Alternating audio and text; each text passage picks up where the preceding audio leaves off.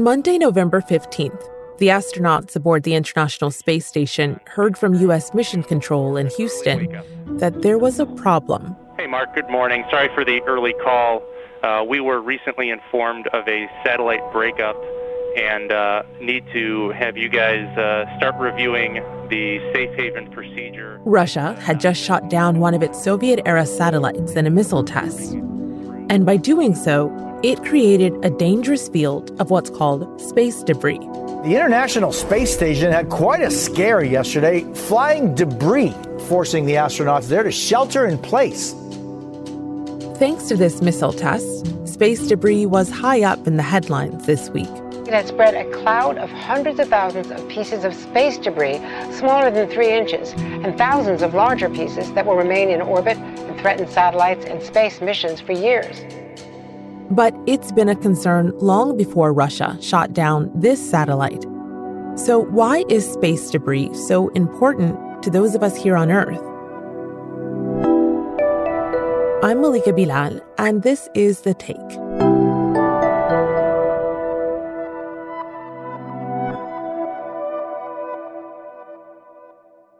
Russia's now joined a small club of nations that have conducted anti-satellite weapons tests.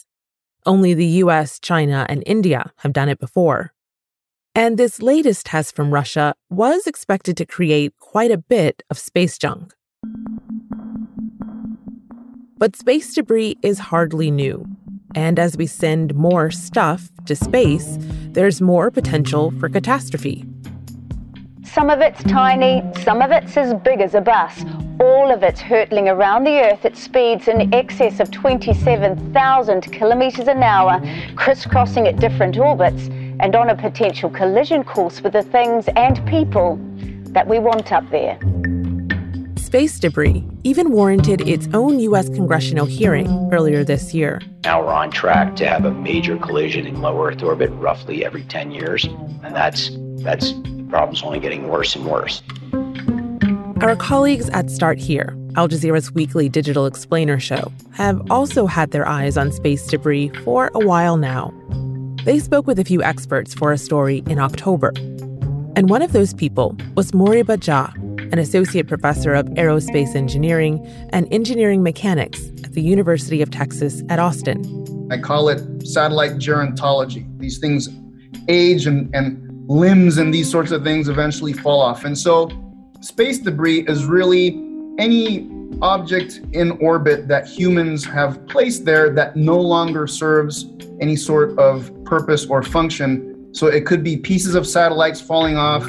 It could be that from time to time, two of these objects meet at the same place at the same time with very different speeds. And so things collide and become many, many smaller pieces. So that's part of the issue. So all of these things, nuts, bolts, panels, multi-layer insulation, flecks of paint, all of these things constitute this anthropogenic space object population that we can call debris.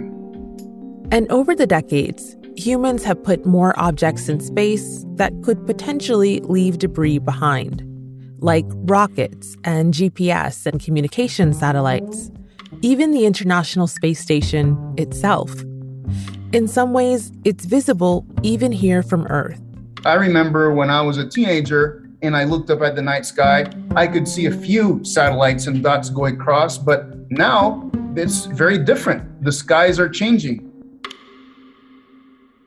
And if you can notice it from here, imagine what it's like up there, flying around in Earth's orbit.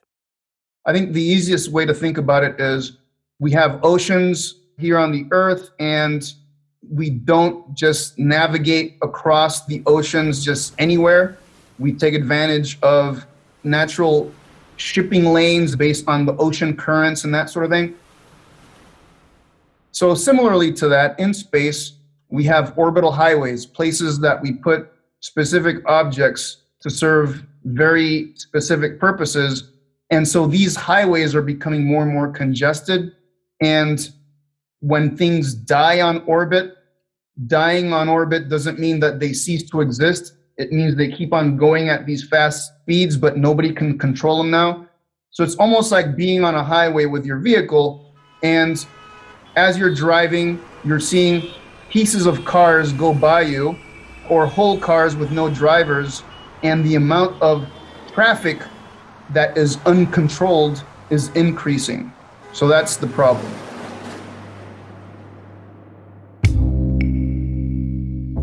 Space agencies can track some of the bigger pieces of space debris. NASA says there's about 23,000 softball-sized pieces of space junk orbiting Earth. And they're traveling quite fast, up to 28,000 kilometers an hour. It's not hard to imagine the kind of damage something of that size and speed could do. But even tiny bits of trash can pose a danger. There's about 100 million pieces of debris larger than a millimeter out in space. And while that might not seem that big, something as small as a speck of paint, so a millimeter-sized object, can definitely damage a working satellite. Maybe not render it useless, but certainly damage it. And that satellite may be providing a service like, financial transactions, position navigation and timing, weather warnings, these sorts of things. So how much more of this debris did Russia's missile test create? Here's Ned Price, the spokesperson for the U.S. Department of State, putting out the U.S. estimate. The test has so far generated over 1,500 pieces of trackable orbitable debris and hundreds of thousands of pieces of smaller orbital debris that now threaten the interests of all nations. Of course, this week, the headlines were all about hypothetical worst-case scenarios. Space debris hit something like the International Space Station, potentially putting people's lives at risk. It's territory that's already been covered by Hollywood, like in the movie Gravity. Explorer's been hit. Explorer, do you read? But space debris affects all of us, not just astronauts. Moriba's already hinted at this. A lot of objects in space are pretty important to day-to-day life on this planet. Space fulfills a few things as an environment. One, it's the place where we're putting more and more technology to provide us with enhanced services like global internet, like the ability to know a week in advance that there's a storm coming, that we should do something about it, or disaster relief to figure out with satellite imagery. So all of these satellites that are providing these services, there's no force field like in Star Wars to shield them from debris, especially the stuff that we can't track. And again, while the space agencies are tracking some of those bigger particles, there's plenty of other stuff floating out there. And a single collision isn't the only thing to worry about. Something that's really tiny, like under a millimeter or a centimeter in size, would really only cause a lot of damage if it goes straight through some key electronic component. That's Alice Gorman. She's an associate professor at Flinders University, and she's also written a book on space debris. But the problem is you're not dealing with just one of these particles. You're dealing with what's called a flux of these particles. So spacecraft are being constantly bombarded by these little tiny, tiny bits. So they won't cause an explosion straight away, but they will over time wear down the materials that the spacecraft is made out of. So they're a lower level of threat than large objects. But of course, we're creating more and more of these tiny, tiny little pieces of debris every day.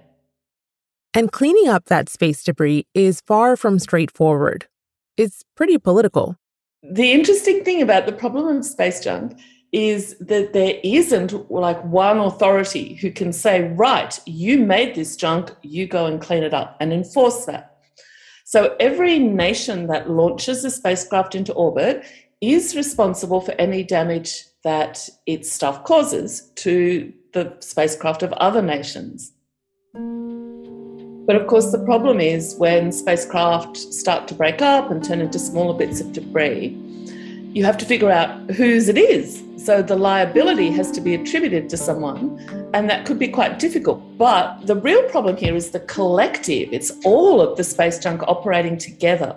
And that's where things become tricky, because we don't actually have, an organisation whose job it is to make sure that people clean up after themselves. So there's a lot of reliance on people being good space citizens. Alice says that most space missions will create some kind of debris. But there are guidelines that have been around for a while with best practices for minimizing the amount of trash in space. And they say things like, when you plan a space mission, you ought to have a plan for its end of life. And that plan should be not longer than 25 years, shorter if you can do it. So you've got to have a plan. You're either going to boost the old spacecraft up incredibly high out of harm's way, or you have to have enough fuel left for it to lower its orbit and get dragged into the Earth's atmosphere. But in terms of who is managing the whole of Earth orbit and everything that's in it, the best we have, the United Nations is responsible for some of the treaties which deal with liability. There's an interagency orbital debris committee, which has members from all of the major space agencies. But as you can see, it's not especially effective. So one calculation says that as much as 40% of all spacecraft launched into Earth orbit don't have one of those end-of-life plans. So we are dependent a lot on good behaviour. And it's not just governments that need to behave. Lots of commercial entities are involved, and they're expanding their space footprint by quite a bit. So we've kind of had a situation for a number of decades now where we're launching more and more stuff, we're getting more and more junk, and the number of possible collisions has been getting higher. But it's still not like you see in the film WALL-E, which people might have seen, where there's a thick layer of junk around the Earth. So it's not like that at all. But what's happened that's different in the last couple of years is the launch of what's called mega constellations of satellites. So these are tens of thousands of spacecraft, all in low Earth orbit, which is the most congested area, and they're aimed at telecommunications. So whereas once upon a time, we would have run most of our telecommunications through satellites that are in an orbit 35,000 kilometres away, now that function is being moved into low Earth orbit. And to do that, they don't need 3 satellites in what they call a constellation, satellites working together. They need hundreds and hundreds. So this is the Starlink mega constellation, OneWeb, and there's quite a few others. You may have heard of these constellations. Some are being created by companies like SpaceX and Amazon, and others are following suit. The European Union has outlined a plan to launch a mega constellation of satellites into space to run the internet. It's hoped the initiative will help to counter the private sector push into space, promoted by billionaire backers such as Elon Musk and Jeff Bezos. The purpose of these mega constellations is to provide low-cost broadband internet, particularly to parts of the world which haven't always had access to it, and cheaper. So it's a commercial service, but it requires these hundreds and hundreds and thousands of spacecraft. So this is a whole new problem. So to put this in context, there are around 4,700 functioning satellites in Earth's orbit right now. SpaceX Starlink constellation has received approval to send up to 12,000 satellites alone in its first iteration. Eventually, it wants to launch 30,000 more. The public line is all of them, when they reach the end of their working life, they'll be pulled out of low Earth orbit, and that it will be perfectly safe and it won't increase the risks. But of course it's going to increase the risk because of the number of them and because of their location. This incredibly rapid increase is something we don't fully understand the implications of at this point in time. And it's my opinion that we can't necessarily rely on commercial operators to give us all of the information we need to assess the risks, because they don't have to. So how do you balance these problems? What takes precedence? Getting all these satellites working that can offer affordable broadband, or keeping space highways clean so those same satellites aren't hit with flaking paint and floating pieces of insulation? I guess we look into the future and we say, what is the worst case scenario? And someone has already done that. Back in the 1970s, 2 space scientists, Donald Kessler and Burton Coulpillet, predicted that at some point in the future, we could get to a point where the number of collisions keeps increasing even if we put nothing new into the orbit. So it could make parts of Earth orbit unusable. So that's the worst case scenario. If we made a line to 1 to 10 and the Kessler syndrome was 10, everybody would say, we don't want to get to that line. We want something that is respectful of our atmosphere and Earth orbit and outer space as an actual environment that has its own values and maybe its own rights. But we still want to keep using those space services.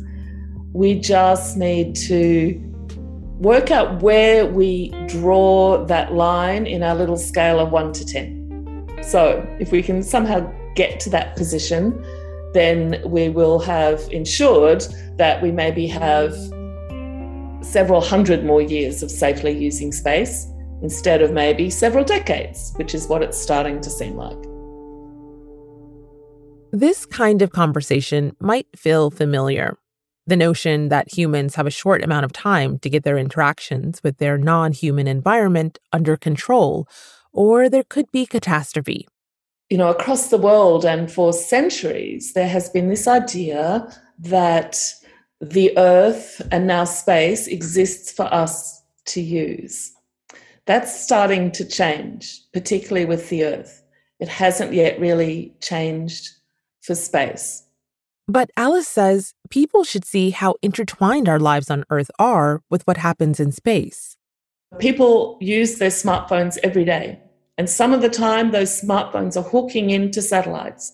So you walk around with your smartphone and you don't think this is part of a whole network of stuff in space. So this means we actually are all stakeholders at some level in our access to these orbital services. And we don't want to have put all that stuff up there for no reason. So I think that makes it a legitimate public concern. How can we ensure our access to these services that people can hardly do without these days? And that could ultimately mean a larger shift in the way we see our interactions with the environment outside our home planet. Space isn't just an empty vacuum that we can put things into and then we take them out and it's the same space it was before. It will never be the same space it was before. We have changed it forever. It will always have human stuff in it now. We shouldn't always say that's a bad thing, perhaps. We can say, well, that means our environment, the human environment, now extends out this far, and this means we all have a say in what goes on. So I think that's actually a kind of a positive thing that comes from looking at space junk and looking at a space as part of it, not something that's separate from it. Space is really part of our daily life on Earth now in a way that it wasn't. And I think we should acknowledge that and not see it as this empty place that we just sweep a broom through and it's all fine. I think we have to have a more complex relationship with it. And I think that can be a really positive thing. And that's The Take. The interviews for this episode were produced by Al Jazeera's Start Here team. Check out their video for a visual look at all the debris that's polluting space and how scientists think we might clean it up. We'll share it on our social platforms at AJ The Take. This episode was produced by Negin Oliai with Priyanka Tilve, Alexandra Locke, Nay Alvarez, Amy Walters, and me, Malika Bilal. Tom Fenton is our story editor. Alex Roldan is our sound designer. Aya El-Milek is our engagement producer, and Stacey Samuel is our executive producer. We'll be back